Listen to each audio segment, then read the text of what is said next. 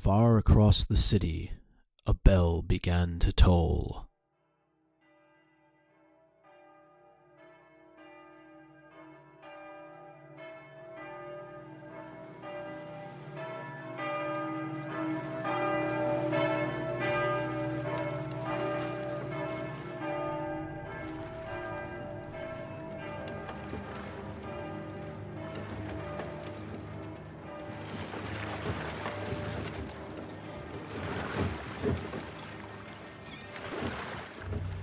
You're old enough to know that your mother and I were more than friends.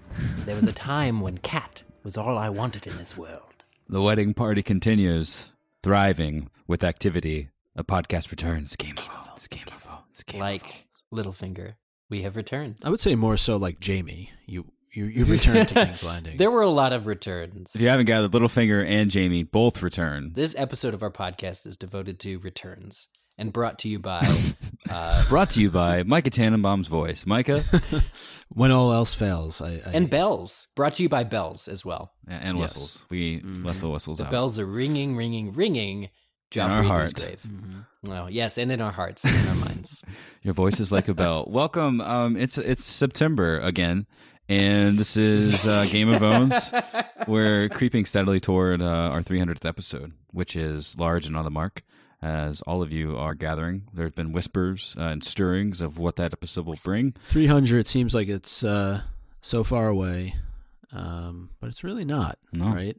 Just a few episodes from now, we will find a way to celebrate that 300th episode. And we were discussing our 300th episode with our small council over the weekend, and we meet with this small council on a monthly basis. I don't know if that is more frequent or less frequent than Kings and King's Landing meet with their small Certainly council. more frequent than Robert went to his. Can I just say I visited a friend's activity, a film screening, and it was right after we met for the small council, and I had to explain like why was coming at a certain time, and I was like, oh, I had a small council meeting. It felt very like Awesome. think Awesome. about that. That's kind of Yeah. strange Yeah, to what be did able you to say guys out do? loud. Oh, we hit up Denny's before we came here. You Yeah. know, we knew it was going to be a late night. We should get some fiber. I had a small council meeting, and Yeah. we were talking about our upcoming 300th episode I can't and our show in New York. Stay out too late this Saturday night. I have a small council meeting in the morning. So thank you, listeners, for helping that become a reality in my life. And for those of you who still do homework, you can now use that as an excuse. Sorry, Mom, I can't get to my homework. I have a small council meeting. True. Yeah. Our small council, though, is some of our most devout patrons over on Patreon. They are the faith militant, if you will. I love that. But without all the crazy. Always look forward to getting together with them. They always have some really great insights on the podcast. We bounce some ideas off of them. They spill wine over our heads. It's really a great time. And as mentioned, we were talking about our 300th episode and what we might do. But something else also got discussed, and that was some of this recent casting information. And Yeah. we talked Are you about guys excited? a Greyjoy being cast last week, but then not too long after our episode was released, there was another piece of casting information, and that involved a Tarly. A Tarly, you say? Yeah. And I don't think the one people were expecting, to be honest with you. I mean, there's a lot of talk, of course, this season about Randall Tarly, Sam's father. But this, of course, surrounding Dickon Tarly, Sam's younger brother, Dickon? rhymes with Rickon. Got it. That's an easy way for us to remember. Yeah. Unsullied. Yeah. Okay. I think it was, the best part about when this news breaks is having listeners of the show write in. And I believe it was our good friend Brienne who said he earns that name. For those of you who don't know that character, the name is well earned. Awesome. And some of our crossover listeners via MuggleCast made the Harry Potter connection because he also played Cormac yes, of McLagan in course. the Potter films. Freddie Stroma, we're speaking of course. So, exciting. This is just such a cool time of year because there's so much going on, even though we don't have a show. And I know we talked about that on our last episode, that season 6 is far off in the distance, but in fact, it's being filmed right now. And all the different pieces of information that we've seen leak out over the course of the last several weeks, and just all these different nuggets of information that you don't really want to read, but you do it anyway, or you like slowly scroll through the page and you see that spoiler warning on Watchers on the Wall, and they say turn back now. No, seriously, turn back. Yeah. Go this the is other when way. It's happening though. This is when the show is being made. The show is off. That's a very creative way to say it. I mean, the show did end. Season 5 is over, and we are in our on season, and it's very fun. Let me just say, to be into the books, because just like last week, our chapters this week are mesmerizing because there's so much. I just want to speak specifically of, and we'll get into it. Sansa's escape from Winterfell, or from King's Landing, and feeling so much more of the depth of that city, and it's just fun to me. In 3 books in, we're still learning a lot more about that place, and I assume that we'll be learning a lot more as time goes on. But between Watchers on the Wall and Game of Thrones, is there really an off season? This is a way to keep the blood pumping. New keep it tagline for boiling. the show: Is there really an off season? Well, it's definitely exciting this year because as the show becomes even more of a massive media phenomenon, pop cultural sensation. That's true. It continues to grow, and also this is uncharted territory too. Maybe there are even more eyes on production because production involves things that we've not read about. These leaks, or even just bits of information that HBO is saying, like the official casting information, when they say this person is playing this here in this off season, you'll see if you log into Facebook where we have conversations like planning stuff for our small council. It's usually the only time I log in because it's just, okay, whatever. But you'll be on there and you'll look in the sidebar and Game of Thrones news will be trending around the world. And it's just like, all those years ago when we started this podcast, that certainly wasn't a reality that we even pictured would happen. But That's it's true. all just happened alongside of what we've been doing this entire time. And for those of you that have been listening either the entire time or even through a piece of it, you're kind of experiencing it all with us at the same time. So it's neat to see something that you love be in the midst of its zenith. Yeah, and the news just keeps on coming, and it's That's a good word. this type of news, I think, that fans really look forward to. You know, of course, you have the show, but there is something cool about the off season, so to speak, where you're learning about who's going to be cast or where they're filming or what storylines could potentially come to screen.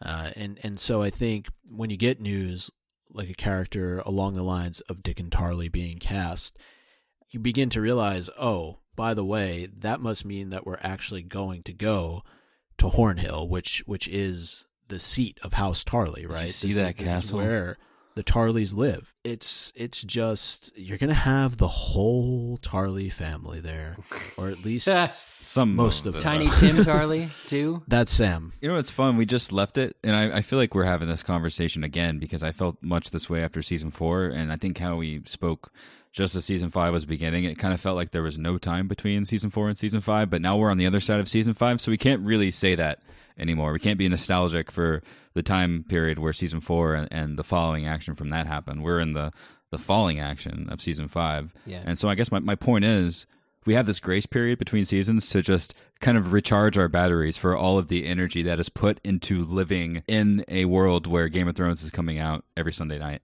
Mm-hmm. So we're charging up for it. The news is pouring in, and you're listening to this podcast. There is a pretty major event coming up related to this podcast where a lot of you all out there can come and hang out, say hello if you're in the New York City everybody. area. Yeah. You all, everybody. I want Eric to shine through. in his Acting singing. like you. Stupid Drive Shaft people. will not be playing at our event at New York Comic Con, but Hodor will be. Yeah, Hodor will be. Yeah. I thought Eric was doing his audition for Broadway. Oh, I no, see. Saying that no, we no, were no. We're going to Oh, be so gosh. close. in Times Square. Yes, no, maybe so. Maybe so. I don't know. We'll see. So as Eric tries to pitch himself for the next Broadway show out on the streets of Times Square, we will be inside the Hard Rock Cafe on Friday, October the 9th. We will be doing a live show there, and it's going to be fucking awesome. Yeah, it's going to be a blast. And I just, you know, I'm tempering the fucking awesomes just so that I don't scare some people. I know. Who also live within a couple floors of me. But I think that this is something that we're all just really, really excited about. Reeling. The opportunity to do a live show in New York City as part of New York Comic Con at the Hard Rock in Times Square. We have a very good friend of ours who's going to be joining us by the name of Christian, who you've heard from numerous times on this show. Who else will be joining us? Who knows? I don't know, Zach. Who? Well, luckily we have like a green light coming up on this next week to spill out a lot more details. If you will be going to New York Comic Con, you'll be attending and planning an illustrious Game of Thrones costume/cosplay. Be there. It is very important that you will be there. Second, if you have dancing shoes, bring them. Third, if you enjoy beer or Game of Thrones beer, or if you enjoy all things Brewery Ommegang, please be there. What else? If you like the world of Ice and Fire and hanging out with people that are like you, and podcasts, and making and friends podcasts. with a new podcast, and making friends with people that are the kinds of people that are your people, just celebrating each other and having a wonderful time. Also, if you're interested in after parties, lots of excitement. I can't really stress enough how fun this is going to be and how incredible of an opportunity it is for our podcast to helm this wonderful night celebrating Game of Thrones. And we want to celebrate with you. So join us. All the information will be in the show notes. And speaking of awesome events, Zach, I believe another one of our chapters is about to drop over on Patreon, chronicling our time down in Florida in excess of the David J. Peterson stuff. In excess. In excess. I think is the word to go alongside it. Eric used his phone, turned sideways, and captured a lot of the madness, as did I. I think, Micah, there was at one point we were standing near a window where a monsoon was just outside, and the windows were foggy and steamy, and we were we were in the convention center. You and I were just staring out. There will be a the rain. monsoon in your lagoon. Exactly. There was quite a few of those that came through that weekend, but that's typical Orlando weather. So if you're interested in bonus content and supporting the show, obviously go to patreon.com/Q. And if you're interested in, there's really no other cool way to plug this, but we said a few days ago that the website would be launched, and I hope that you're listening to this episode on that brand shiny new website. Our new website does something that the other website simply couldn't do, and I'm particularly proud of this. I know we're all particularly proud of this. But, Game of Owns has an on-season and an off-season, and, we're talking about the show. There was even those commentary tracks we did a little while ago for one of the seasons. Or, wait, two of the seasons? Just one so far. Yeah, for one of the seasons.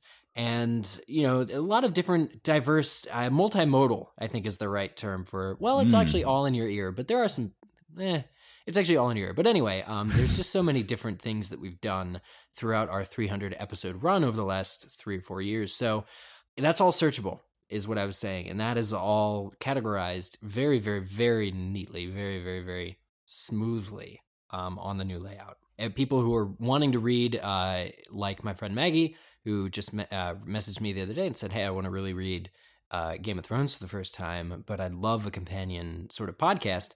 What should I do? And I myself wasn't sure, what episode we started talking about it on, this, that, the other thing. That's all taken care of now. You can completely search by chapter, by episode, all of that stuff, and read along with us again and again and again. So it's really kind of preserved the discussion and made it accessible for even people who want to go back again, who maybe didn't have the opportunity to read along with us the first time. You can do that now anew. And forevermore. Quote the Raven. I'm sorry. That is Nevermore. Anyway, close enough.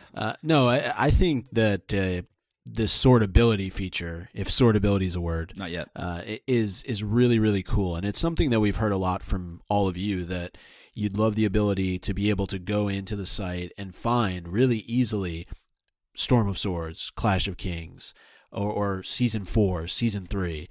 And just listen through the conversation, and this allows you to do so in such a way where it's all in one place for you. And I think that is really cool, because it's something that, if I were listening to a literary podcast or, an entertainment podcast, or a combination of those two, which this is, I would love the ability to do that. I would love the ability to go through, if I'm doing a reread of a book, I know that I can just go there, and as I'm going through chapter by chapter, I can just listen to the dialogue and feel like I'm a part of the conversation. And so I really think this is something that the listeners are going to enjoy as much as we do. You can just go back. I will be going back using this new website and figuring out just what our reactions were to some of those major moments now that I can pick out what they were.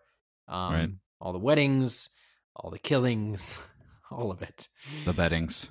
The weddings and the beddings. There were high points and low points, and we kind of captured it all, remarking on it for the first time as Unsullied and Sullied both. So, I don't know. I'm going to have a blast, but it's a big nostalgia trip, complete with just the finest work, fully realized in a really cool way. And of course, a Hodor-sized thank you to our friend Megan, who has programmed all of this together. It's been an arduous journey, but we've made it. Yeah, just an amazing job. Definitely. She did. I mean, she's been helping us out a lot, but not just with the new site, with Westeros 101. Like, she's been a tremendous asset, a great friend to us. The goal here being to give you guys something that you've been asking for, which is an answer to the questions. When is the House of the Undying episode? Or when do you guys begin Clash of Kings? When do you guys end Well, Clash there of are Kings? episodes with season discussion recaps, that kind of thing. Episodes with special guests, David J. Peterson, Christian Nairn, Kat Taylor, to name a few, Brian Cogman. There are also episodes where we do chapters, and this is one of them. It is. Today we are following Joffrey's royal wedding. With the bells.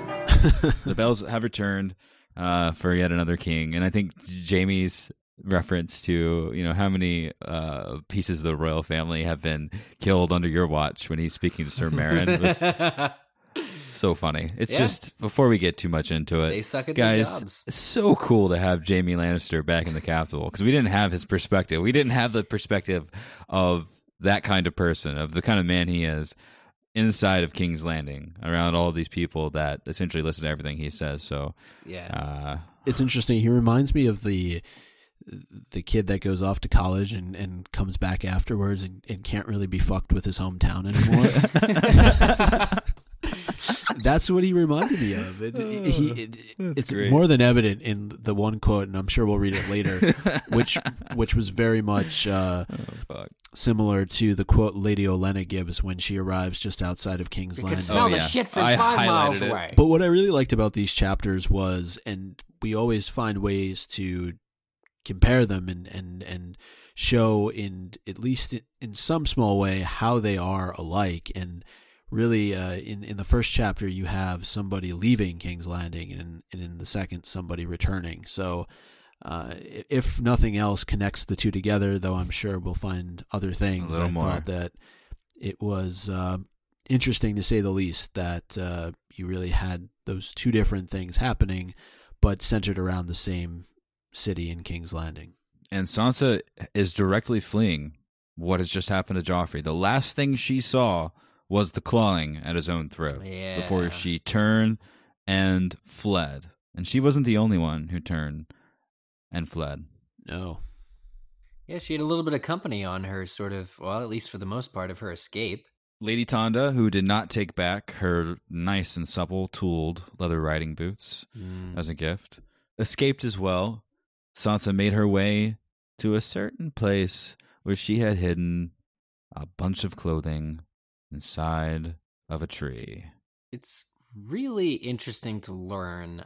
She's been having more than one conversation with Ser Dantos as of late, and she knew that it was imperative to wear the hairnet. But like, she had a cache of clothes in this hidden location, and she was told to wear dark clothes so as to not be seen. She knew to some extent that her escape would maybe be paired with some sort of diversion. I don't know. I think it's reasonable to assume that she knew something was going down. But on the point of Joffrey being murdered, she didn't directly cause it. Unlike everyone in King's Landing suspects that she does, and everything like that, she actually did not know that this night would have this one act, the murder of the king, in it. And it's so fascinating to watch her flee, and to have the insight into her head of he's dead, because part of her wants to laugh and part of her wants to cry, and those tears are part joy, part shock. It's excellent to get this sort of payoff for her, because it is revenge. Even though it's indirect revenge, the fact that Joffrey died at a wedding, she connects that to Robb in her head. Everything that's going through her mind as she's running, as she's putting on her change of clothes, is a mixture of joy and sadness, not for Joffrey, but for what she's lost. And sort of this hope that her knight, her Florian, will take her away from this. I'm glad to know that she was prepared and that she moved quickly. There's a point in the chapter where she's moving quicker and smoother than Sir Dantos. She's carrying him to her escape. It's pretty funny. Well, he's also completely drunk. Yeah. Let's be fair. Well, he's just doing his job, Micah. Yes, he's playing his part a little bit too well, I would say. But it is interesting to get inside of her head here and see the mix of emotions, the range of emotions that she's going through, and especially when she starts to come to the realization about the hairnet and the fact that one of these black amethysts from Asshai were missing. And the realization portion as she comes to figure out, or at least what she thinks has happened here, when she notices that one of these is missing, she reacts, I think, in a way that probably a lot of us would, right? Well, she fears that she was in fact complicit in this unknown thing, right? It's just like it says in the book, a sudden terror. And she is. Yeah. Just not really, sort of indirectly she is, but she wore the hairnet that ultimately somebody plucked an amethyst from and dropped into the chalice of one now dead King Joffrey. There wasn't a lot of time for guesswork on the part of us, the reader. In this following chapter, a page or two in, Sansa immediately grasps her hairnet and finds the missing piece, her fingers drawn to the place where it used to sit, like your fingers would be drawn to a place where your tooth is missing, which I thought was an interesting visual. To her, she almost thinks it as magic, right? I think what it is it's a learning curve here that she was sort of behind on, which is, she gets to it much later in the chapter when she's talking with Littlefinger about songs not being true, about how none of it is true. But just hearing the way that Dantos described the hairnet by calling it magic, she is almost silly for believing it would magically take her to where she was going. It did take her to where she was going, but through the fact that the amethysts are poison. It was quick, though. Her thought directly to the hairnet, and the fact that there's a missing amethyst it here was just like, must mean that it played a part in killing Joffrey. Yeah. But she's sharp, she's witty, and I think she took a lot of the context clues to heart, which was, you need to disappear now. If you want to escape, you need to meet me in the Godswood tonight, which we find out later in the chapter is a message that she had received. So it's interesting to know what's been going on inside of the head of Sansa, I guess, Lannister, at this point, as she's escaping and moving steadily towards the Godswood, and now a new change of clothes. Speaking of these clothes that Sansa puts on, one of the major pieces is a cloak. Not an invisibility cloak. Oh, damn, that would have done the trick. That would have really worked, yeah, I was going to say. But we got an email from Susan Stacy, who had an interesting theory that she passed along related to this cloak. So just wanted to share it and get some thoughts here. She says, "Dear Goo Crew, I really enjoyed your latest podcast covering the Purple Wedding. So glad you're back to covering chapters. There's an interesting theory related to a detail in the chapter that you're covering this week that I wanted to bring to your attention. It has to do with the cloak that Sansa put on as she's leaving the Red Keep. While it is a dark brown cloak, there is significant evidence to prove that it is Sandor Clegane's Kingsguard cloak that he left on the night of the Battle of Blackwater." And she points to where we can find that theory, and of course we'll put that into the show notes so you can all take a look. The main point of the theory is that Sansa kept Sandor's cloak and reworked it with dye and needlework to become this new brown cloak she uses. The cloak in general plays a significant symbol as an item of protection and concealment throughout the series. One example is the way cloaks are used in the wedding ceremony. So this theory alludes to how Sansa views the Hound as a protector. Is more interesting than I'm expressing here, so I suggest you all check it out. I know how that is. I think you did a good job there, Susan, just in it being of a protective nature. I think this is an interesting theory. Always good to get new ideas. I like it when we incorporate theories, because that was nowhere in my notes where it was like, oh, that cloak was probably Sandor's. Didn't even think about it, but now I love it. I love the idea. Well, it is a large brown cloak. We'll see, right? It is. I guess we'll find out.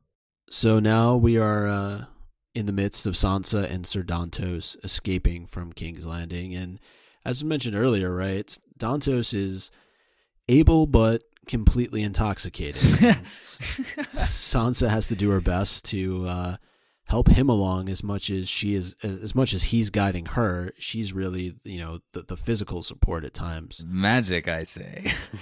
Meanwhile, he's had too much wine, sloppy drunk. But with Ser Dantos, it's like you like him because he has a real heart, but there's questionable motives as to whether or not he's doing it for the right reason. I guess it's like that makes him more like everybody. Exactly. Well, I think Littlefinger plays the hard fist of reality later on in this chapter to Sansa. He says this very romantic line when she's thinking to herself.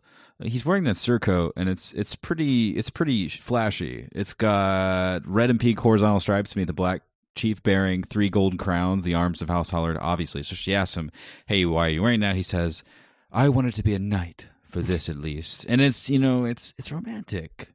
We feel for him. We feel for the guy that's risking his neck to do this. Yeah. Obviously, there's a significant level of romance when we think of his story and the fact that he was very nearly executed by Joffrey. If it weren't for Sansa, I think it would be romantic to us, even if Sansa weren't the person, right, to have done it. Fit all of that into the fact that they're escaping right now, just after the king has tore out his own throat at his own wedding celebration. And they're going through this city that is very large and very grand, and that is basically being shut down. Tywin has roared, no one leaves the capital. Until we learn his true motives later, for a moment, he's a knight to us. It is. This whole thing is very romantic. It's a midnight meeting. It's a midnight dash to safety. There's something about the rowing of the boat. There's something about water and all of this that's very calm and peaceful after the hell, literal hell, that Sansa has lived in this whole time when she's been here. It's almost never been joyous for her. And, certain things are brought up in this chapter. The fact that she may never have to sleep in a bed with Tyrion again. I mean, it really runs the gamut of sort of her emotions on the whole thing. It's a rescue. The long hallway filled with the suits of armor that had the rows of scales continuing down their back, and as they hurried past, the taper's light made the shadows of each scale stretch and twist. The hollow knights are turning into dragons. One more stair took them to an oaken door, branded with iron. He says to her, "Be strong now, my jonquil. You are almost there." So Dantos lifts a bar, pulls open a door. This is on the route of their escape. Sansa felt a cold breeze on her face. She passed through 12 feet of wall, which is a very thick wall, and she was outside the castle. They've made it, standing at the top of the cliff. Below was the river, above the sky, and one was as black as the other.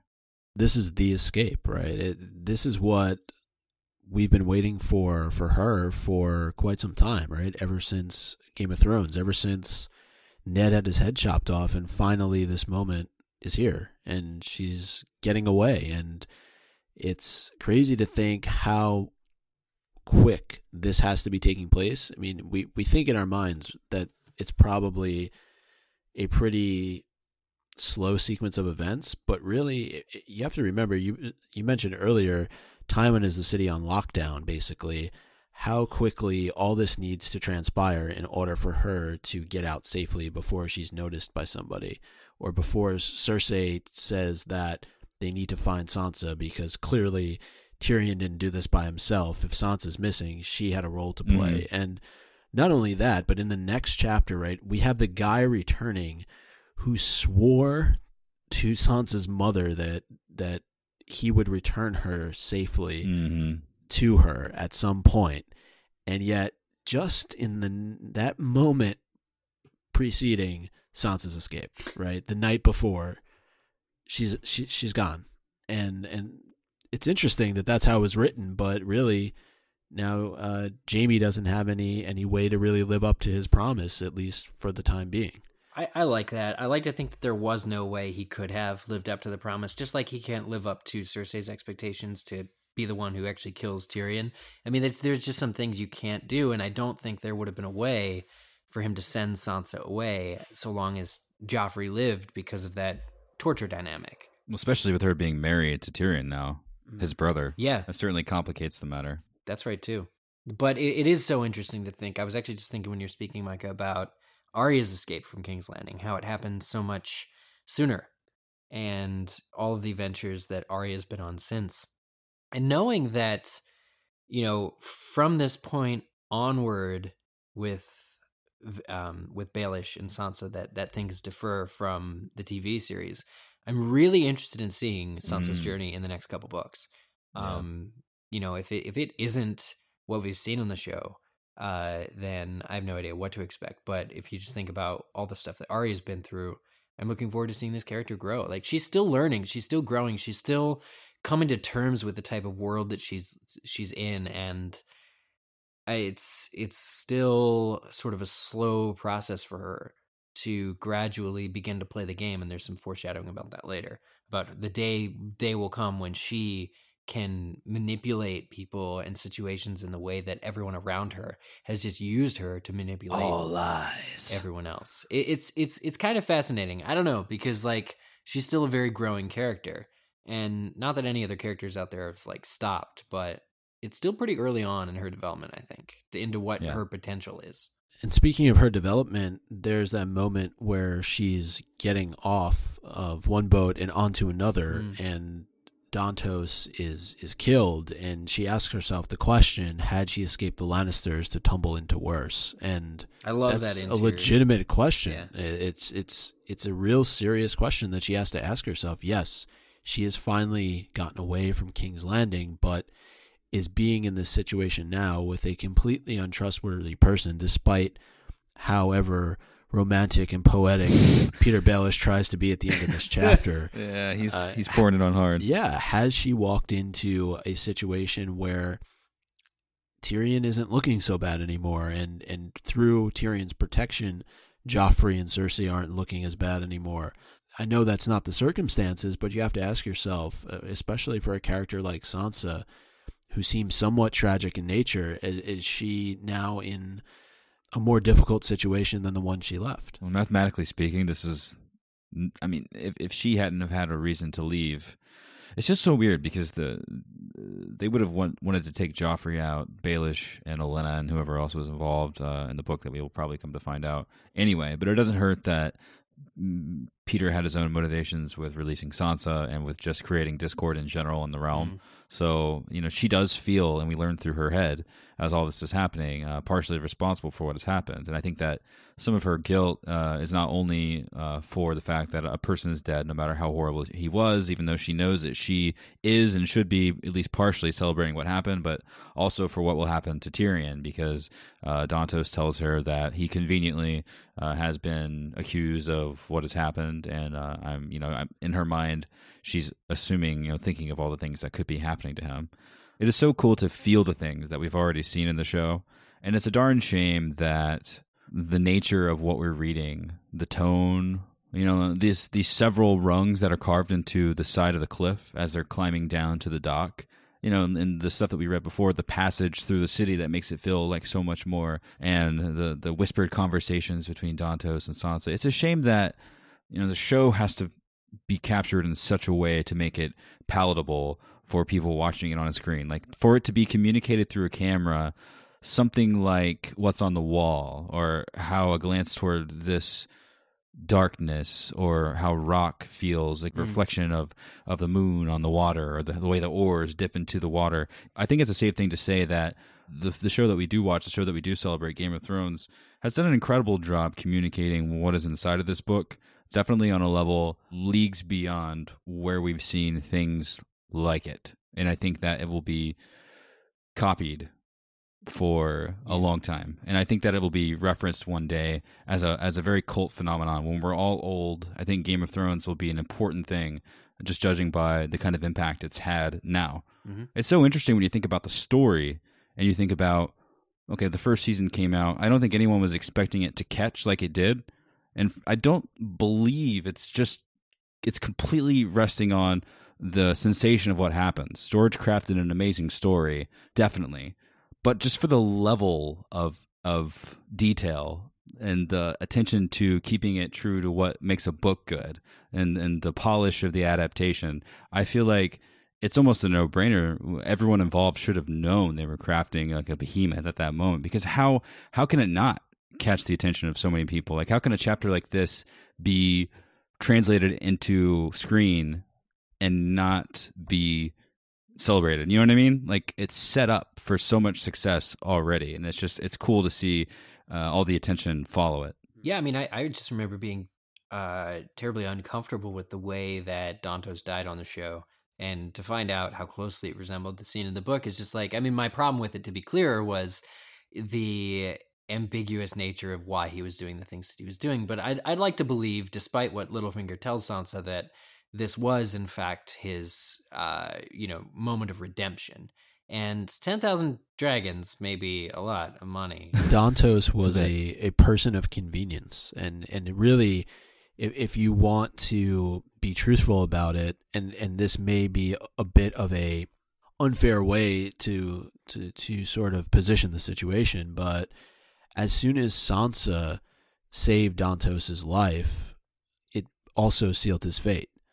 She bought him a little time. Yeah, a little bit of time, but I think this was always going to be Peter's plan for Dantos, and he's somebody that is easily disposed of. And I think that I agree with what was just said, though, by the way. I do believe that Dantos really did want to see Sansa to safety, and I disagree a bit with Baelish saying that he sold you for gold, and when he's drunk he would have sold you again.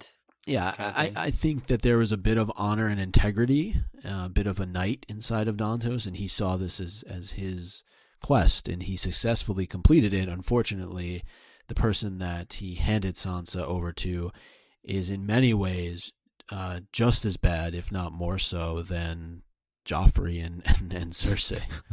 He's more of a tactical individual, right? He pulls the strings. He's the puppet master, but and he shows it. I mean, oh man, does he show it in this chapter? Even going as far as to talk about, did your little lord husband enjoy my jousting dwarfs? Oh my gosh, that was a bit of an eye opener. I was like, okay, even the discourse between Joffrey and Tyrion was planned ahead of time, just in case. And basically, when she's confronting Baelish, and he talks about not having a motive, about how it's important to throw off your enemies, because if they don't know what you really want, then they can't get at you. It's like, so wait, you actually went through all of this, set up an airtight alibi for yourself, and caused the discourse, and basically my husband will be murdered because of your actions here, and you're doing that just because you could, or just because it doesn't...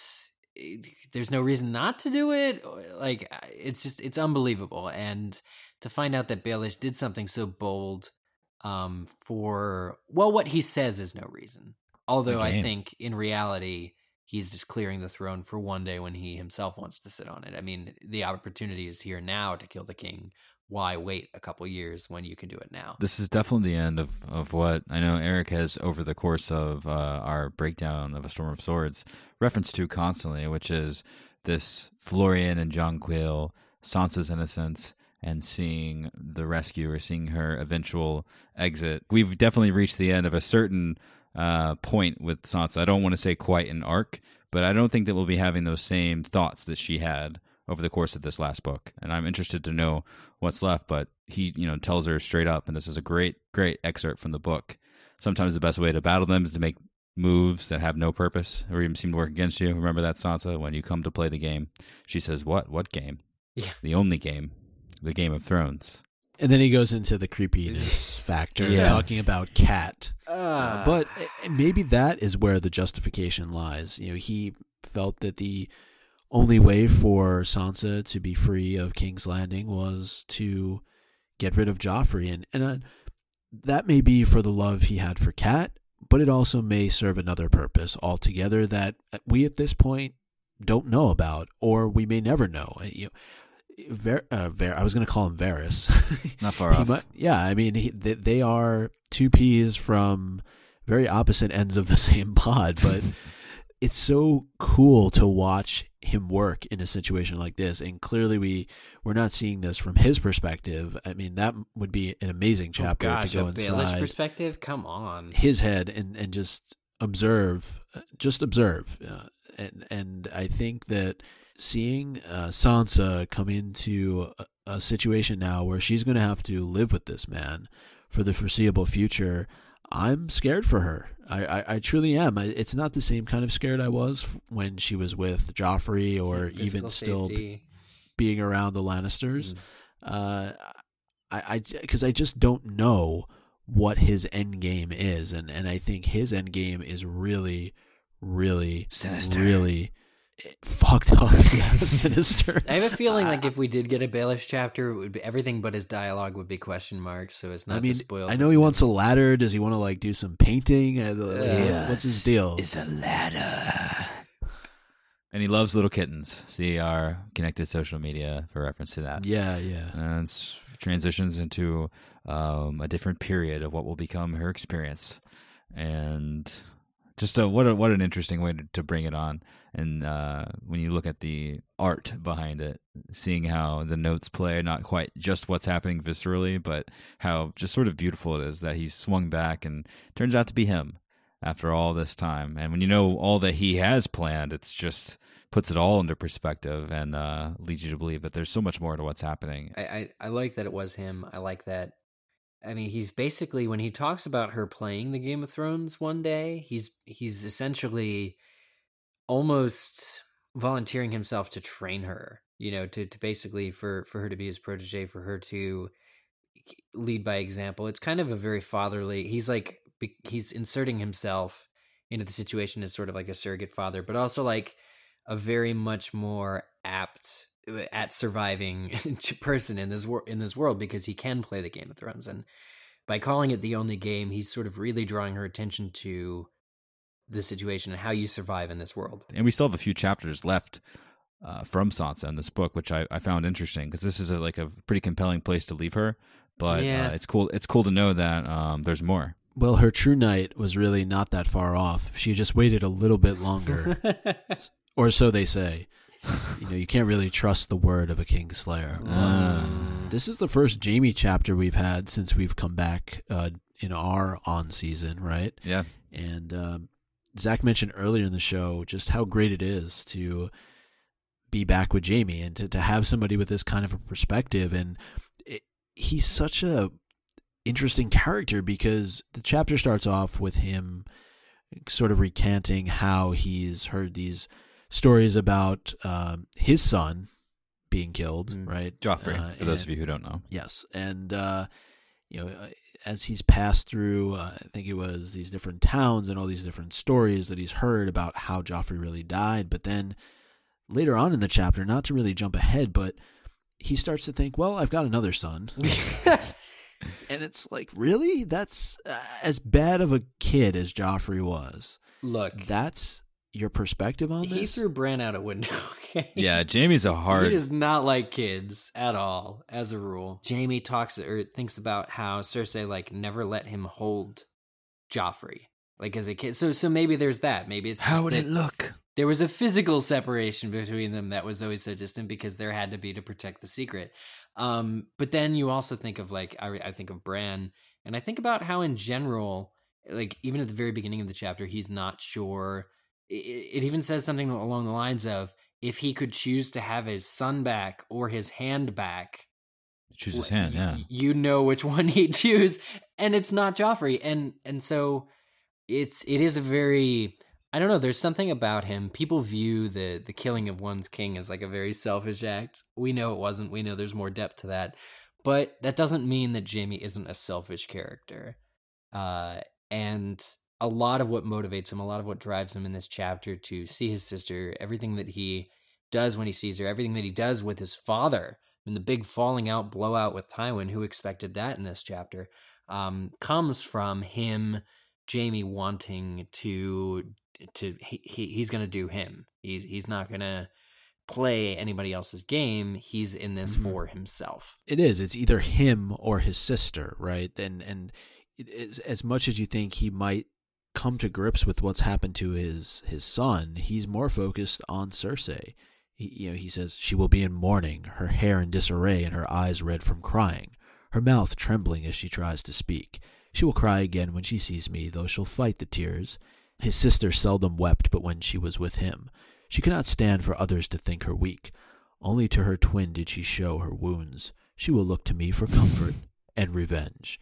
There's just such an interesting dichotomy about Jaime, right? Because you see these moments where he's actually coming across, with Brienne in particular, as being a decent human being. Right. But then you have moments like this and the ones you referenced earlier when he's talking about his hand or his son, that he can always make another son. He doesn't need... He does. And he looks I got forward. plenty. He's going to relish making that son with Cersei. But I think, too, like, the poetry in the dichotomy exists in that the whole reason he missed the wedding, Tywin says to him again, getting ahead of ourselves slightly, that, I thought you'd be back by the wedding. Like, he went back for Brienne. And he goes to great lengths to save her, even in this chapter, obviously, with Sir Loras as well. But, he goes to great lengths to sort of protect this woman, and that's a nice thing to do. It's not selfish at all. I like Jaime.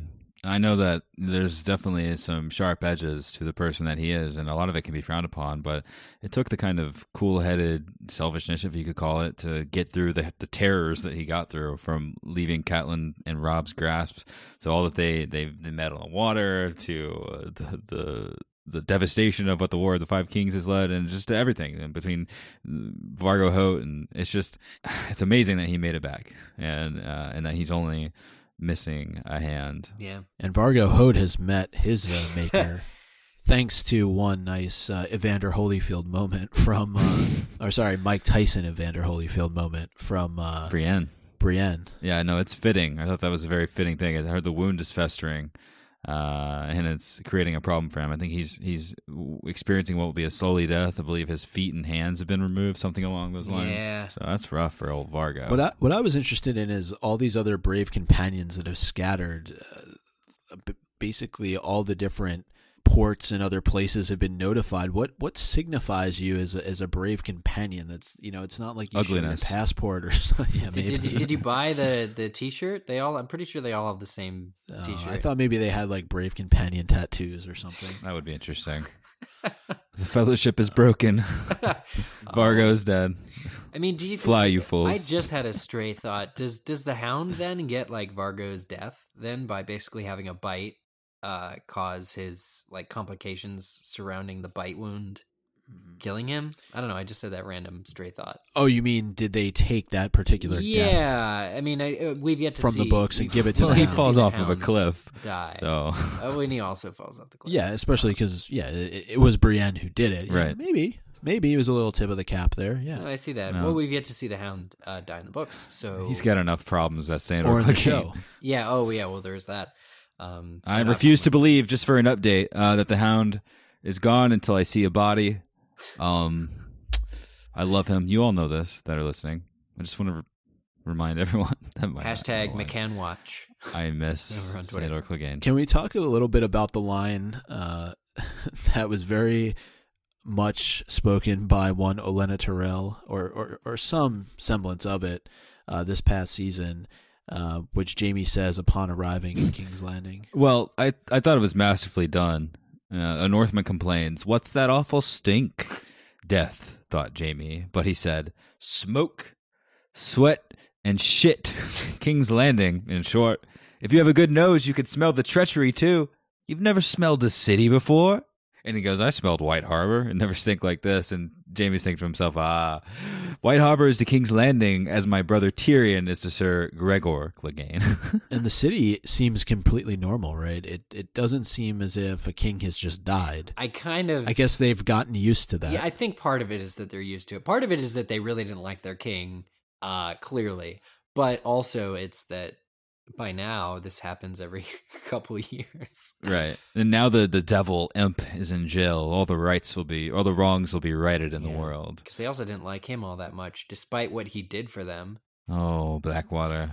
I'm the so things you left us with. Like even in the Sansa chapter before, when she passes the house where the chain was, in the boat, and it's just like, oh man, like you realize he totally saved the city. And I don't know, this Jaime chapter just really rings home to his feelings, the way he looks at, I mean, he says, my brother Tyrion. It's his brother, even though he's heard the rumors that Tyrion cut open Joffrey's throat or that Tyrion poisoned him. Drank his blood from a big gold chalice. In every version of that story, Tyrion did it, and yet he's not willing to believe it. My favorite rumor is afterward, it's talking about Sansa. The dwarf's wife did the murder with him, swore an archer in Lord Rowan's library. Afterward, she vanished from the hall in a puff of brimstone, and a ghostly direwolf was seen prowling the Red Keep, blood dripping from his jaw. So a ghost is dripping blood. Oh, glad you brought this up. I mean, let's think about this critically here for a moment. Could there, please, if this weren't just hearsay, if this weren't just like some crazy ass story, could there be a ghostly apparition of a direwolf that's like roaming around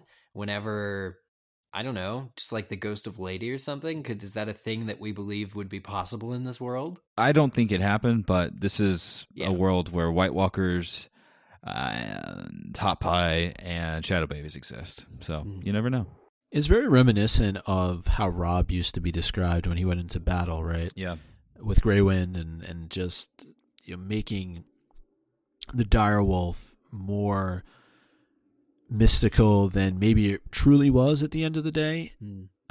It just reminded me of that, reading that particular rumor passage from this chapter. But the unfamiliar can be very magical.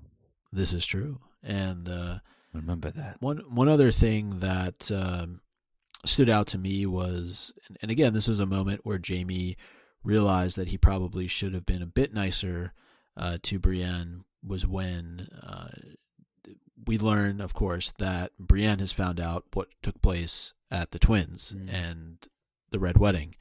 And Jaime had this great line that I wanted to read, and he talks about how every great lord has unruly bannermen who envy him his place. Oh, that's a really good line. It is. My father had the reins. Of course, we know the song very well. But not the people.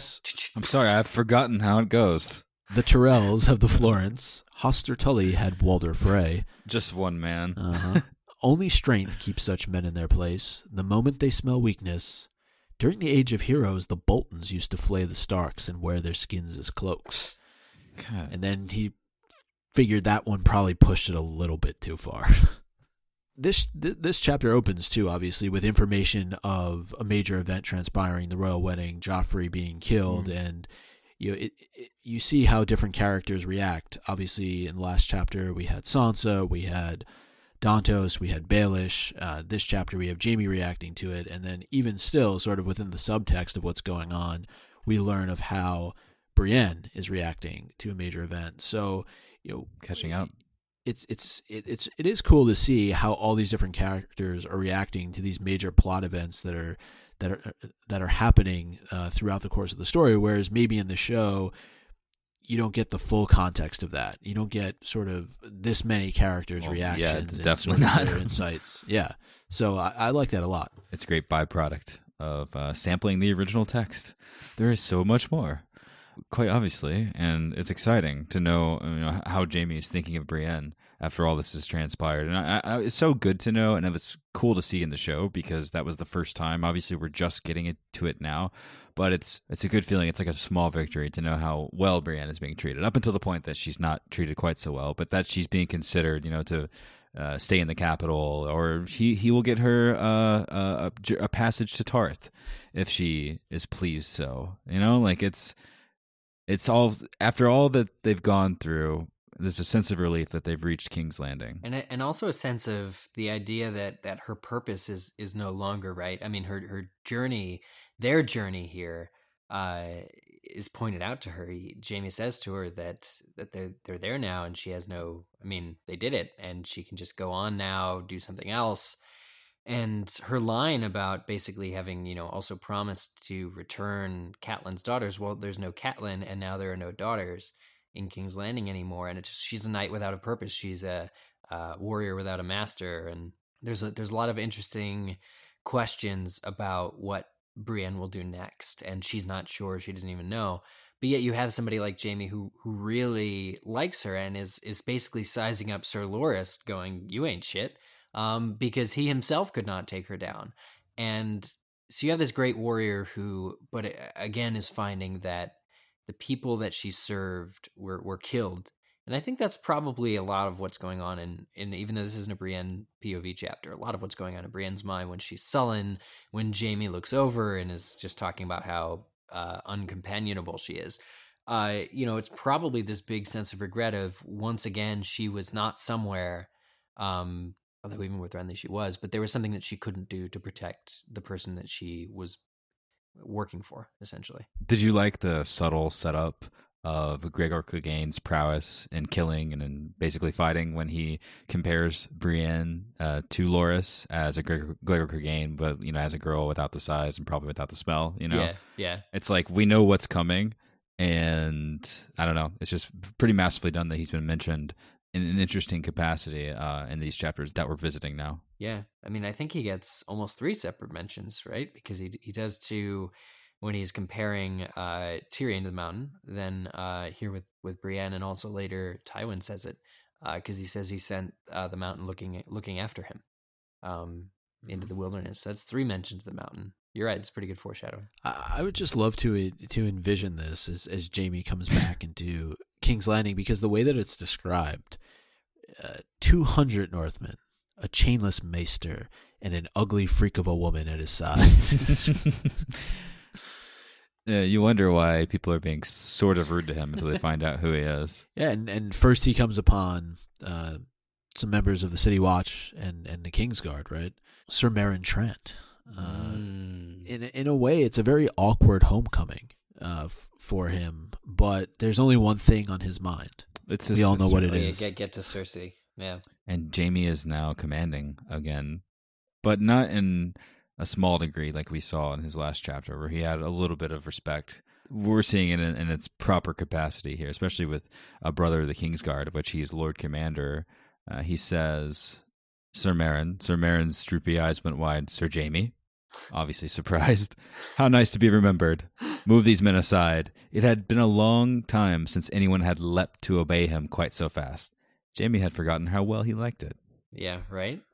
It's like he's back. About walking into your own job, like your old job. Just immediately. He's not wearing the cloak, but he's Lord Commander. Here he is. It's just, we forgot that.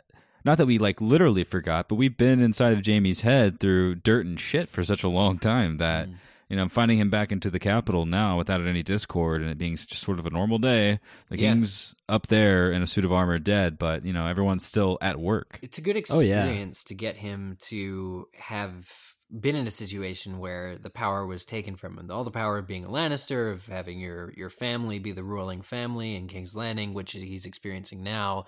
We can't all grow up like Harry Potter, unfortunately. Yeah, exactly. Well, that's true. So you get these little side excursions, which may cost you your sword hand. But ultimately, and Cersei remarks later that he has changed. There's something almost fundamentally different about him, or pretty heavily different about him. Pretty apparently different about Jaime now, and aside from just the physical. Aside from the physical. So that's kind of cool to sort of think of and ruminate on. There's a lot of layers to his character that he's added over the time that we've had with him inside of his perspective. But if you go back and listen to those episodes, I think just with our discussion, not that our dissecting of it is of any masterful level, but just simply reflecting on the things that he's going through, I feel like we can sort of passively gather the kind of person that he's becoming, and we'll feel that with him from now on because we've gone through it with him. Perfect example of that is the interaction he does have with Loras when he accuses Brienne of murdering Renly, which I found a bit comical just because he's somebody who is now a member of the King's Guard, sworn to protect now Tommen, who is a Lannister, and of course Renly is somebody who was opposing and threatening the rule of the rightful King Joffrey. So he's really letting his emotion and his love for Renly come through here and completely overtake. And maybe that's just because of the moment. Maybe that's just because he is so young. But he's supposed to be a sworn member of the King's Guard. He's not supposed to be looking to avenge a love lost. Imagine seeing the person right up. That was the person you thought killed the person you were in love with. Yeah. He goes, you. There are no other words for it's kind of like a six-fingered man situation, but instead it's just here we are, right up, let's just padding up on top of a steed next to Jaime, which is just all of it so disarming, completely unawares. And I wish this scene would have been adapted to the show, because I don't know, I got one of those nice prickling goosebumpy feelings seeing these two characters meet after such a long time and knowing what has transpired between them indirectly. Just to see them sort of face off was another one of those like, ooh, we never get payoffs like this, and I'm sitting back with popcorn. The line that he has though, just before he ends that conversation with Loras, I laughed. Is that wrong? No, Jaime understands the subtext. Like a really good zinger. Yeah, it's like, you're talking about the find a hole that he hasn't yet. I'll poke you in a hole that he hasn't left found. Is that what you're saying? Well, that's quite bold. Yeah, it's bold. But Jaime knows what's really going on here. I mean, ultimately, this is not something that you should even bring up to the brother of the Queen, to a Lannister at all, because Renly was a traitor who opposed the crown, and the killing of a traitor is rewardable.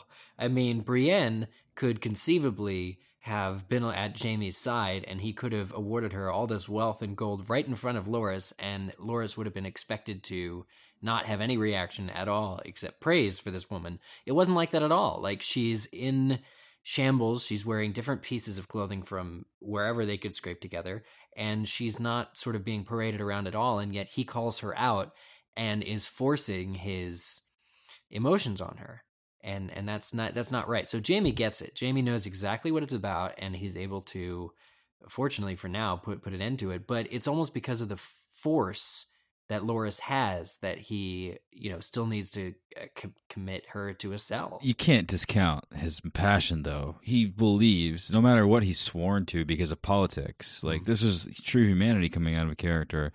He believes that Brienne killed Renly. So if anything, this was mild compared to what he should have done, if it were to be true. I mean, it's not like her story makes any sense. A shadow that looked like Stannis killed Renly, and it's just, he doesn't believe it at all. Right. Not at all. But it's Loras himself who fought the Battle of Blackwater in Renly's helm and is said to be the ghost of Renly come back to normal. Or come back to life. But he's not the ghost of Renly. No, he's not. But they did that as a tactic to scare people. But knowing that these things have real explanations, but yet how quickly they can become attributed to the supernatural, the paranormal, I don't know. You'd almost think he would cut her a damn break. No, that's not where his mind's going. If anything, the fact that he rode into battle wearing Renly's armor does nothing but illustrate the fact that his passion in this moment was a bit too guarded. I think that if he really did love this person, they really did have a real connection, and I know if it were me, I would have definitely been upset as well. And Jaime definitely saw that, like you said, and respects the role that Loras has now. I mean, he is a Tyrell, obviously, of Highgarden, so there's that. But also, he is now a sworn brother of the Kingsguard, and like you said, Jaime goes right to work, and no matter what they've been through, it's just like immediate respect for what's happening. Like, he doesn't quite know either, but he just knows that Brienne's not the type of person to kill someone that she's so fond of. Like, he knows that's not the kind of person she is, and he believes it enough that her being sent off to a tower cell is sort of like, for division and mathematics sake, the best circumstance, the best thing that he can figure out to keep everyone happy and keep everything all right. Right, and unfortunately she ends up in a tower cell led to by Sir Balon Swan, who I think is probably one of the only respectable members currently of the King's Guard that has been there for a period of time. I mean, you think through, and I'm not saying Loras isn't respectable. I think he just needs to prove himself a little bit over time. But he only has a page. Yeah. Well, I'm just looking at others like Meryn Trant, and we're about to meet Sir Osmond Kettleblack, who is just a complete dote. He thinks that, or he jokingly says, but I think in some weird way believes that when he refers to him as Tyrion, it's kind of like someone being sarcastic, right? He's like, oh, well, you're supposed to be in jail, my friend. But I think it goes back to speaking to the quality of somebody who is a member of the King's Guard. The fact that he would even treat somebody at all in this capacity, and yeah, so the interaction between the two of them goes like this. Her Grace is in mourning, and why would she be wanting to see the likes of you? Because I'm her lover and the father of her murdered son, he wanted to say. Who in the seven hells are you? A knight of the King's Guard, and you best learn some respect, cripple, or I'll have that other hand and leave you to suck up your porridge of a morning. Oof. I'm the Queen's brother, sir. The White Knight thought that funny. Escaped, have you, and grown a bit as well, my lord? Her other brother, dolt, and the Lord Commander of the King's Guard. Now stand aside, or you'll wish you had. And then just the next sentence, the dolt took a long time to really process everything that was going on. But yeah, they're not the smartest of individuals, it seems. I like that he straightens up when he learns that it's Jaime. He like fixes his posture. Yeah.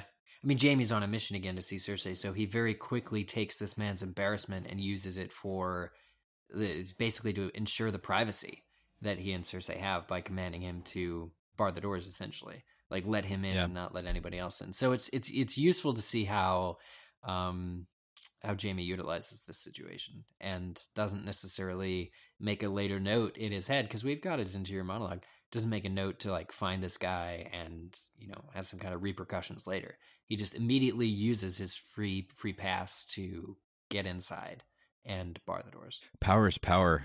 And we've seen Osmond Kelleblack take what power he has, for example, guarding the Sept as the Queen is inside mourning, to just be the kind of person that doesn't really deserve a station, just kind of be a butthead, which is a little bit disappointing because, I don't know, you'd expect a little bit more. But, yeah, could have been worse.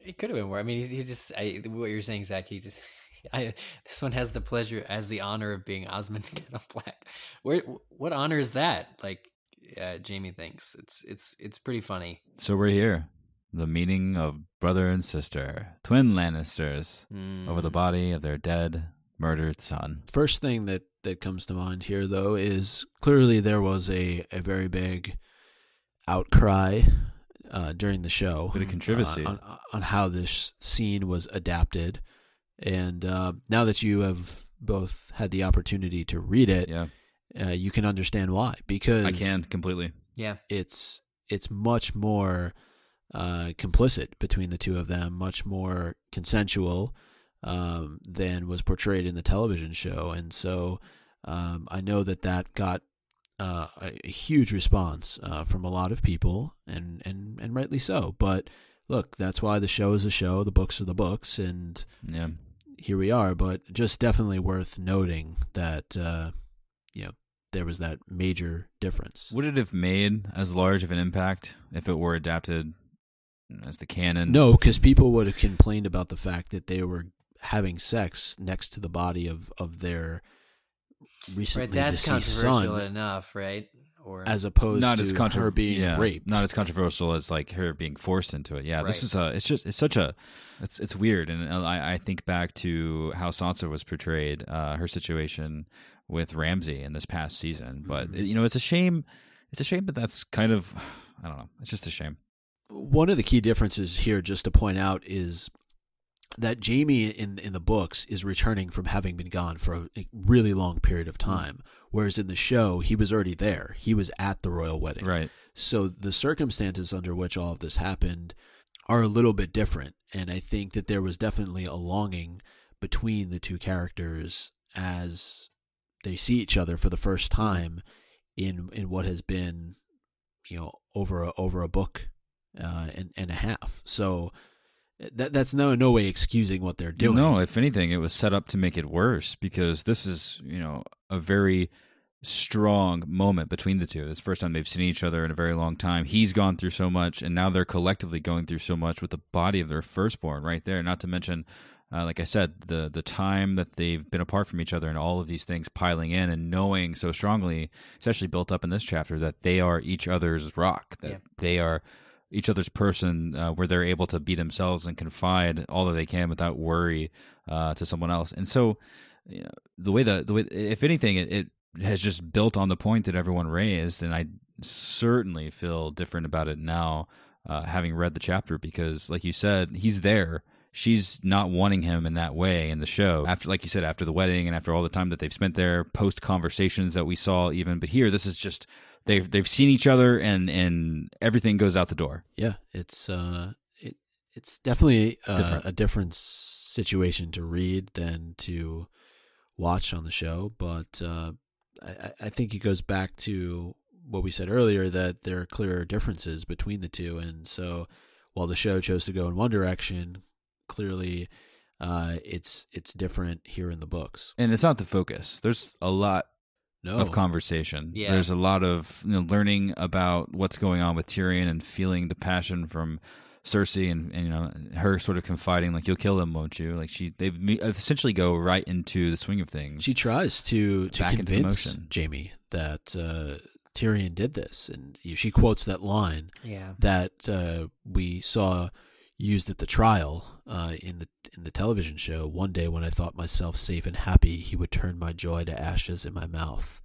And that really seemed to strike a chord with Jaime. He was pretty shocked that Tyrion would say something like that. But at the end of the day, he still says, look, he's my brother. Yeah.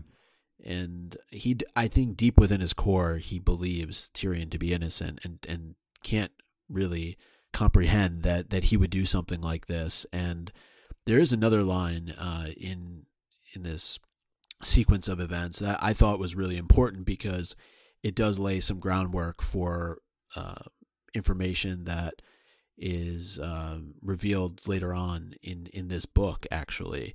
And it's when it's an internal monologue with Jaime, and he's saying, I was good to him. Well, but for that one time. But the imp did not know the truth of that. Yeah. Or did he? Mm. Why would he kill Joff? It's coming. So we do find out what that is in reference to. Oh, that's good. We don't need to go into it right now, but just thought good to point that out. For Cersei pressuring Jaime right here to kill Tyrion, to essentially, the guards will let you go in, you should just kill him now. And he says, I mean, the closest he gets to consenting is, I must know more of this, of how it happened. It's like, look, if I'm going to kill my brother, even with my bad hand, I need to know more. And of course, that gives Cersei an opportunity to talk about the trial. But it's definitely a good character moment for Jaime to be caring more for the life of his brother than he cares for, like, avenging his oldest son. Yeah. It's just, he loves his brother. And then we know what starts to happen after that. But Pretty hot. Read the books. Read the books. But a lot of information, as was mentioned, as this is all going on, right? It's not just about Tyrion. It's about Jaime and Cersei and their relationship, and how he just wants to come clean with all of it. He wants it to be public information. He doesn't care anymore. He says that,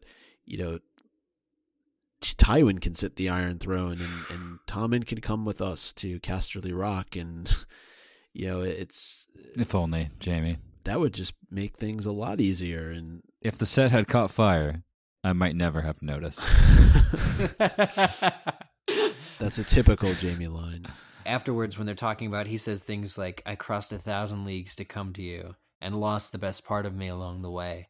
It's just that he's really more than once showing her his missing hand, his cut off hand, his wound here, because he I guess there's part of him that worried that would matter to her.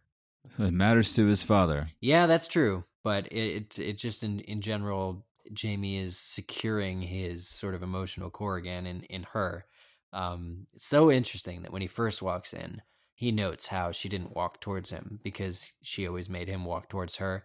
And that hasn't changed. So even though she says he's a different person, there's a certain dynamic between those two where they still rely on each other for certain things. So much subtlety. Now we go from him interacting with his sister to him interacting with his father. Just zinger after zinger. This chapter has turned into it's very special, the amount that we're getting.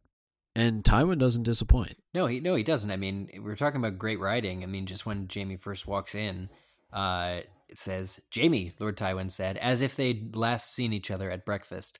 Like, you're talking about Tywin who knew And this is his favorite. that Jaime would be coming back.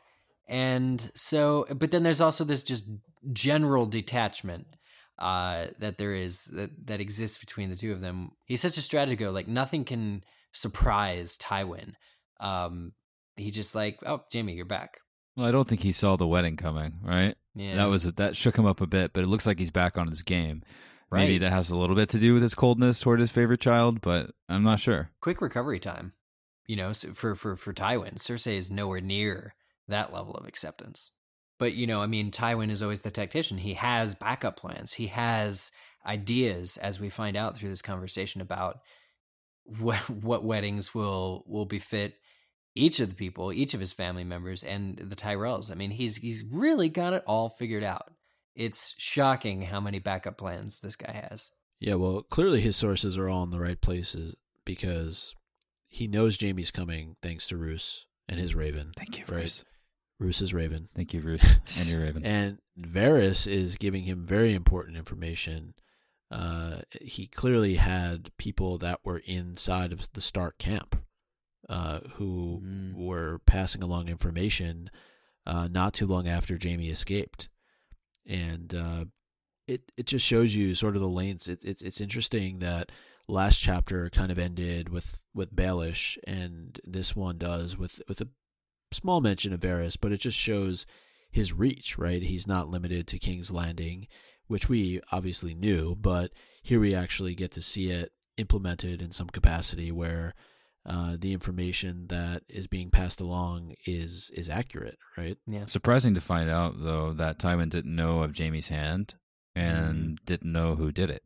Right. It's just, I don't know. That's something. It's a big. Send the Raven, man. Yeah. Well, do you think maybe they worried about retribution? Absolutely. Which, luckily, for the Lannister camp, it's like, oh, we already maimed and took care of that person. Clegane found Hoat sitting alone in the Hall of 100 Hearths, half mad with the pain and fever from a wound that festered. His ear, I'm told. So it's like that he's already sort of been taken care of indirectly by you, but we were planning on taking him out anyway.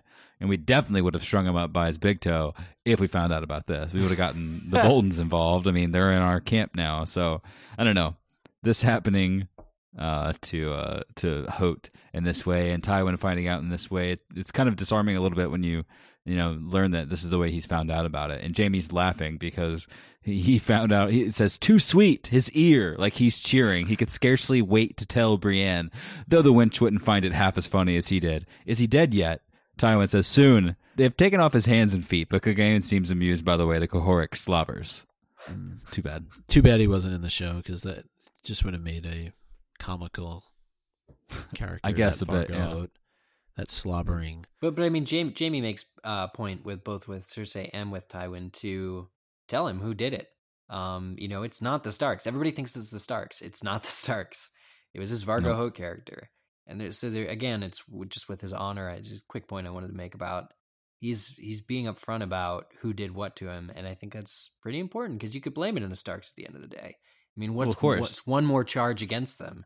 It was in their camp that he had a knife to his throat, he says, but it wasn't them. They weren't the ones who did this to him. This was just a price of living in a world so violent as the one they live in. It's a shame that Tywin Lannister, we can't get a little bit of respectability on his end when he finds out that Catelyn, was the one who was responsible for Jaime actually leaving. He's also the one responsible in part for the way Catelyn died.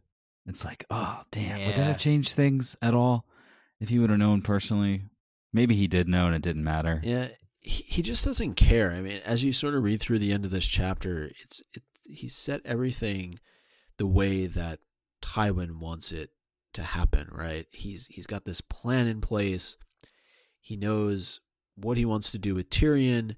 He knows what he wants to do with Jaime. He knows what he wants to do with Tommen. He knows that he wants to bring the Tyrells back into the fold and marry him off to, marry Jaime off to Marjorie.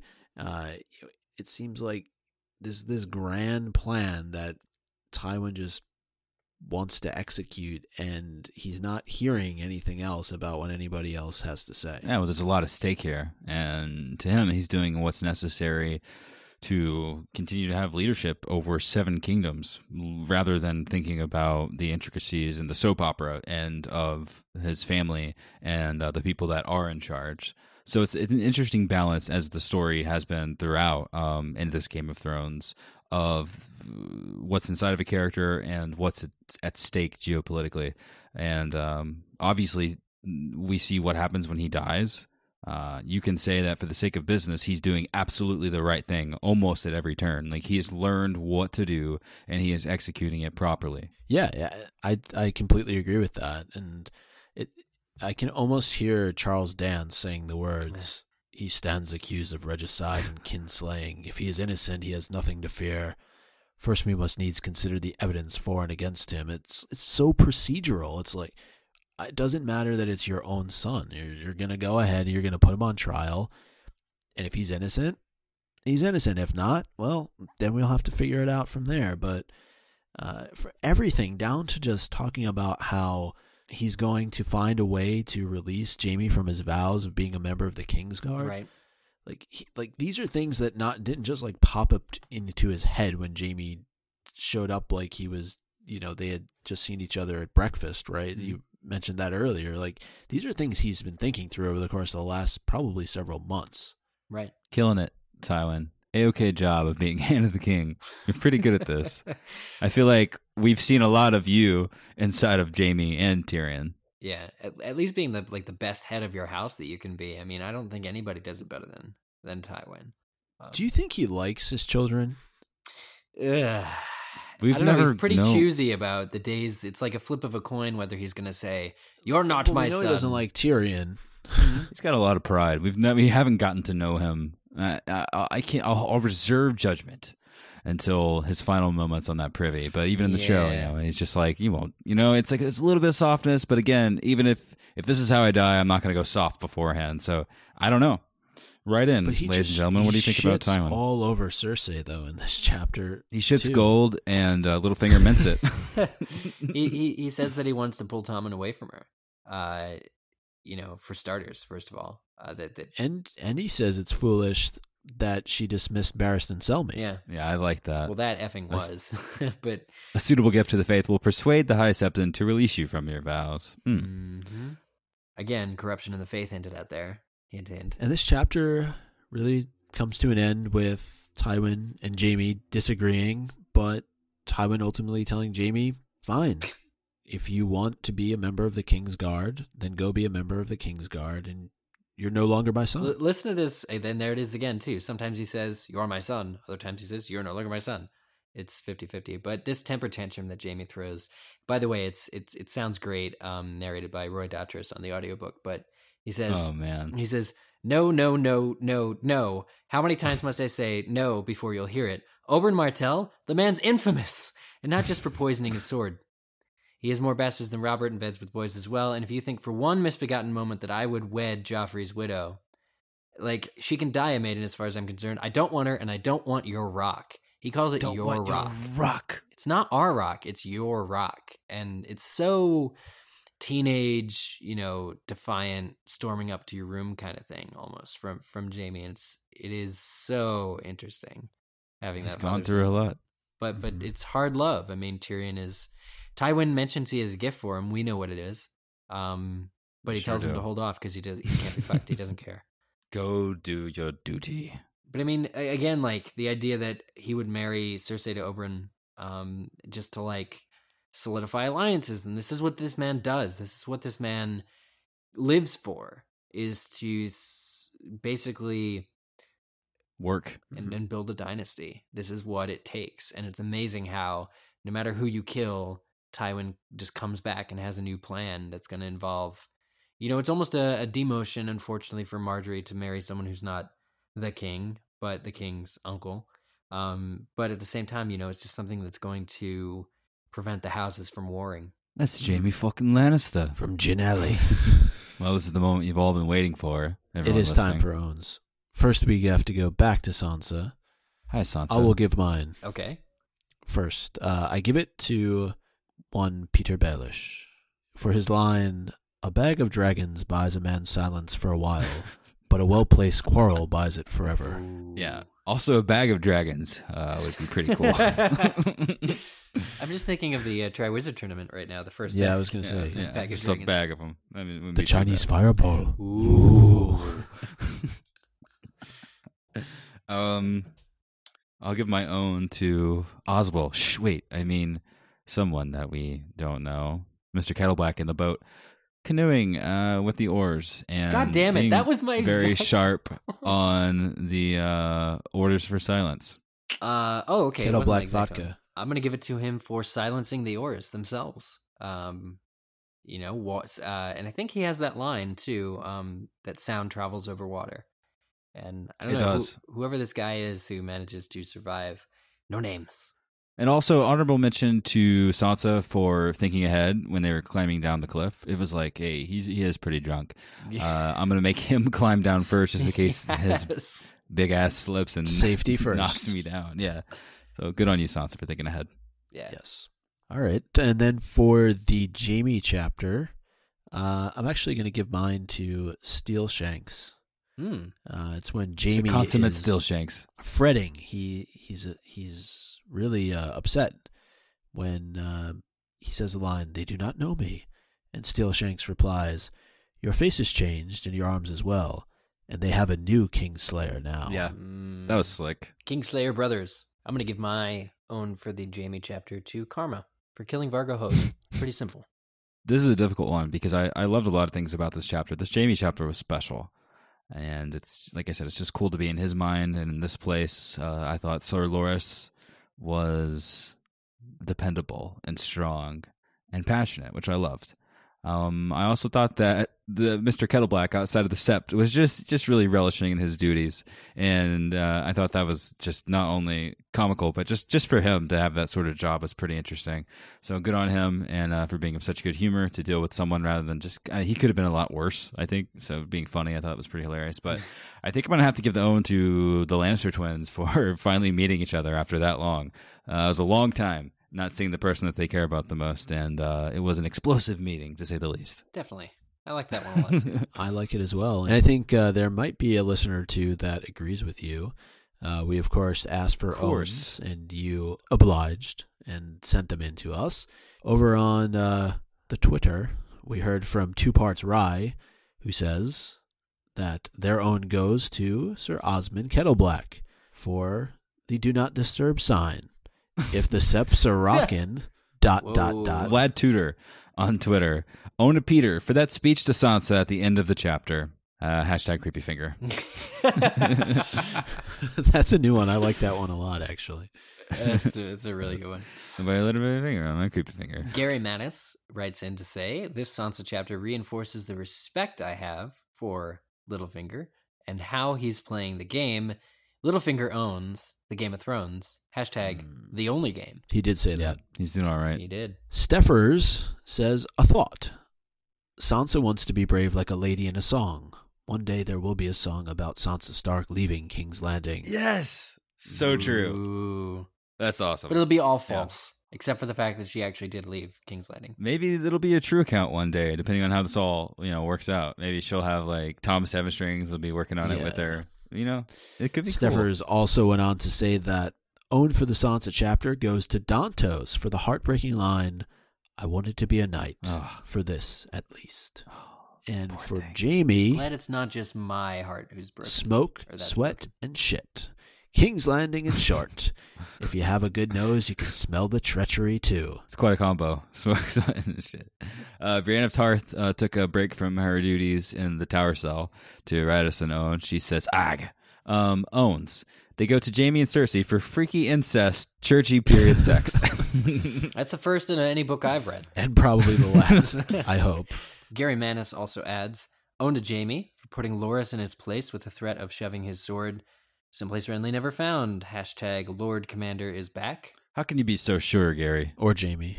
Well, you're a week late, pal, but why not? Zen Timberwolf. My own, of course, goes to Garland Tyrell for being a zen-ass dude. He was a breath of fresh air in such a tense atmosphere. He was a breath of fresh air in such a tense atmosphere. So, Garland, you know what? Let's just, you deserve it again. 2 weeks in a row, pal. Yeah. Not too bad. Over on Facebook, we heard from Jeff Tuttle for the Sansa chapter.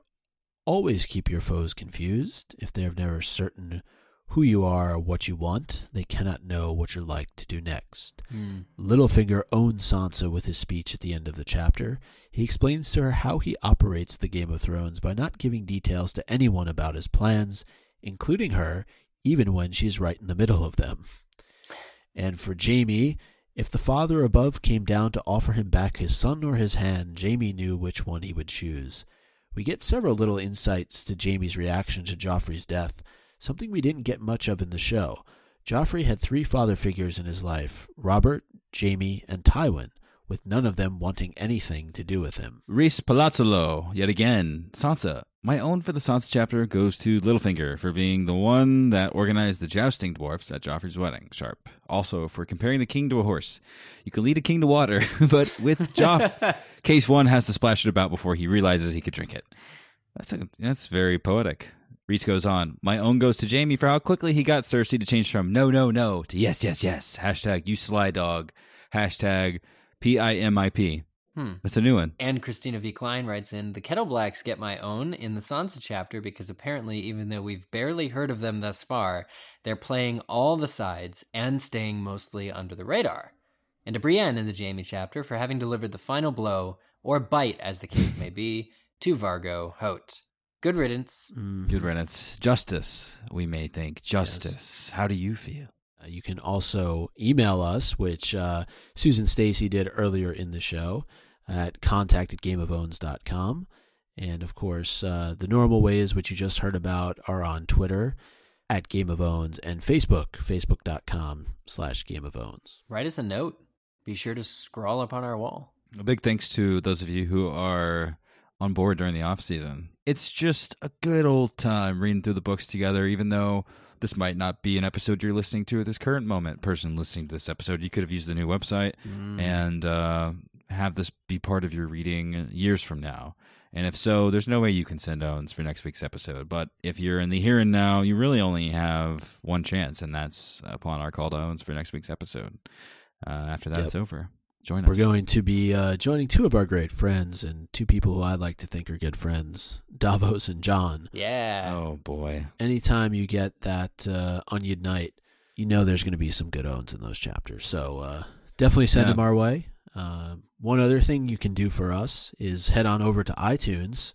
I feel like it's been a while since we mentioned this, but it is the month of September. So over on iTunes, that means nothing less than 5 stars is acceptable when you rate and review the show. We do appreciate you going over there and leaving us your feedback, and we'll be sure to share a few of them in the coming weeks, because we do always enjoy reading your reviews on the show. If you love the podcast, consider supporting us on Patreon. It helps create a world in which the upcoming events in New York City are possible. That's true. It's very true. Our adventure continues, guys, both on Patreon in the form of chapters and in terms of live podcasts, of course. Just recently we had the David J. Peterson live at KikiCon, and now we're going into New York Comic Con with chapter discussions between now and then and after. It's a wonderful time to be making this show with you all. So much to look forward to, New York Comic Con, but also our new website. Definitely leave us your feedback. Let us know what you think. Definitely keep those Owns coming in for both Davos and John. We look forward to reading through both of those chapters with you next week. And let us know what you'd like to see in the classic section of the website. What are some of your favorite episodes of the show over the years? We need help filling that out, all right? Guys, we're getting closer and closer to the end of this Storm of Swords. What will lie beyond and beyond our 300th episode? Do you know? Just remember, Zach, anytime you have a Storm of Swords, there will be a feast for crows.